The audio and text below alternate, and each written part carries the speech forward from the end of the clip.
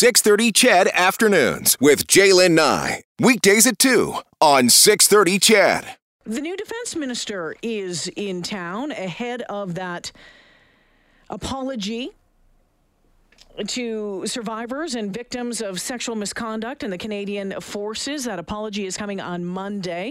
It was promised about 2 years ago. The defense minister will offer an apology on behalf of the federal government.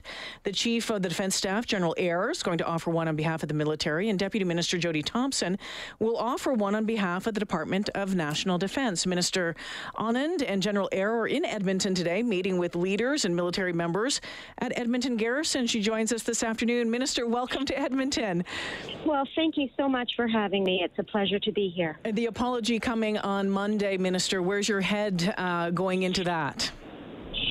Well, I am very much looking forward to ensuring that I, on behalf of our government, apologize. I believe that we have an obligation to protect those who protect our country, and we need to work hard to regain their trust.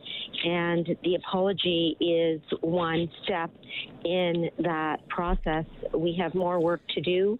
As you know, on November 4th, I accepted in full Madame Arbour's recommendation to move sexual assault cases to the civilian justice system from the military justice system. In addition, we committed $236 million in Budget 2021 to addressing issues relating to culture in the Canadian Armed Forces. So there is much work to do ahead of us, and the apology is certainly one part of that. Yeah, one of your priorities, and you have said, is making significant and lasting change to military culture. You mentioned one of the first moves that you did was announcing the transfer of the investigation and prosecution of military sexual misconduct cases to civilian authorities. What other new steps are you committed to taking? Because it's obvious you can't keep trying military solutions. They're not working. Well, that's exactly why I did accept the recommendation of Madame Arbour, because I recognize that it is important to institute new processes, and the procedural protections that are in place in the civilian justice system, as well as the need to regain the confidence of members of the CAF, both past and present, as well as Canadians in the Canadian Armed Forces, is high. And we will continue to work hard to regain their trust. In addition to the civilian justice system being important, we need to look at other measures as well.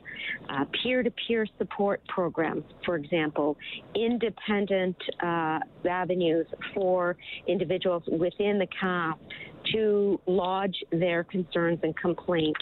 Those are the types of measures that I think are important from a process standpoint to ensure that we are protecting the interests of victims and survivors across the board.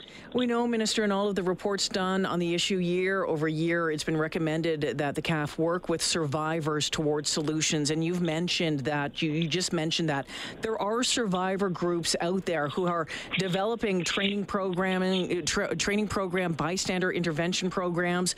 Have you heard of them? Would you be open to working with those organizations? So over the past 5 weeks since I became minister, I have been meeting with stakeholders, with survivors, with victims and their representatives. And what I have committed to each and every time is to continuing to examine processes that we need to put in place for the interests of victims and survivors. And so, of course, I am willing to speak with anybody, recognizing that there is no quick fix that will make these problems go away overnight. This is going to take a sustained, concerted effort, and as I suggested, I really have hit the ground running in ensuring that we are going to make significant and lasting change. Canada's new Defence Minister, Anita Anand, joining me this afternoon in Edmonton today. One more question on this front, if you don't mind. In 2019, the government reached that $900 million settlement over a class action lawsuit from survivors and victims. The deadline to submit claims closed a short time ago. Almost 19,000 individuals came forward. 42% of the claimants are male. What does that number tell you? Well, I focus on the fact that 19,000 claims or so exist, and whether they're male, whether they are female, is part of the issue that we are taking into account, including discrimination as a whole on the basis of personal characteristics. And so I focus on how we can offer recourse, how we can offer justice to aggrieved members of the Canadian Armed Forces, regardless of sexual orientation or gender preference. That's the approach I take. And if I could just offer one more point, since I am in Edmonton today as my first trip to Alberta as Minister of National Defence, I want to, in addition to recognizing the importance of justice for all who need it in the Canadian Armed Forces, that we also need to thank the personnel of the Canadian Armed Forces for serving Canadians in extraordinary ways. This is what I talked about at the base today, providing support to remote communities during COVID-19 outbreaks, vaccinating our most vulnerable populations, responding to natural disasters in British Columbia, Manitoba, Ontario, the Yukon, the Northwest Territories. These are important facts to remember also, and I, as Minister of National Defence, need to recognize them. Yes, and I know that there was a lot of excitement about your visit today, Minister. So what did you think? What did you see at the base today? What were the conversations that you had? What did you hear from the members, the boots on the ground? I had a number of town halls today.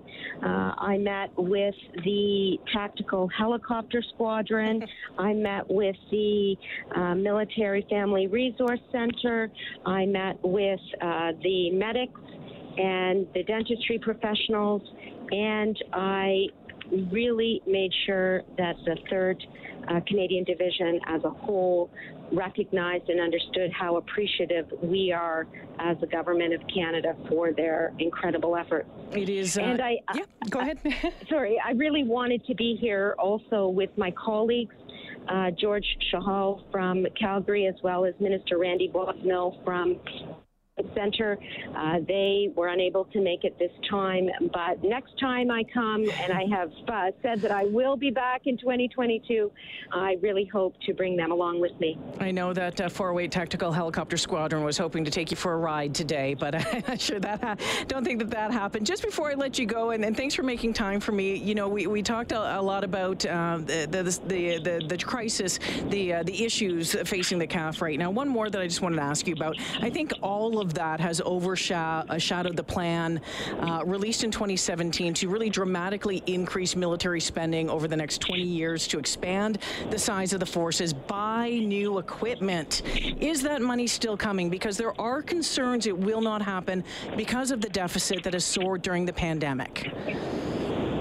Well, let me just start by saying that we are executing on Strong, Secure, Engaged, which is fully costed and so our procurements and our efforts to respond to natural disasters and to be deployed around the world are part of Strong, Secure, Engaged, and we stand apart in essence from the other issues that you mentioned in your question.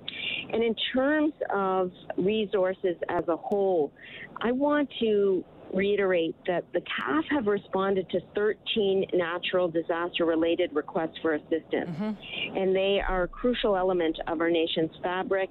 Their work is absolutely essential, and so I will continue to advocate for additional resources for this institution so that they can carry out the important tasks that we have ahead of us, including in the area of procurements. As you know, I was procurement minister prior to being appointed here, so I have a knowledge of the process and the need for modernization of our procurement processes. Minister Anand, I know it's been a busy day for you. I sure appreciate you making the time for us this afternoon. I'll let you go. We'll leave it there. I look forward to having a conversation with you again in the future. Thanks for this. Well, thank you so much. I really appreciate being on, and I look forward to talking to you again soon. Take care. That is Canada's Federal Minister of Defence and the MP for Oakville, Minister Anita Anand, who is in town visiting 3rd Canadian Division, Edmonton Garrison. You heard her say that she was there to thank them for all the work that they have been done with responding to crises that we've been dealing with in this country over the past year. That apology is coming on Monday. We'll have coverage of that, and we'll continue to watch, won't we, to see what happens as we move forward on the defense file.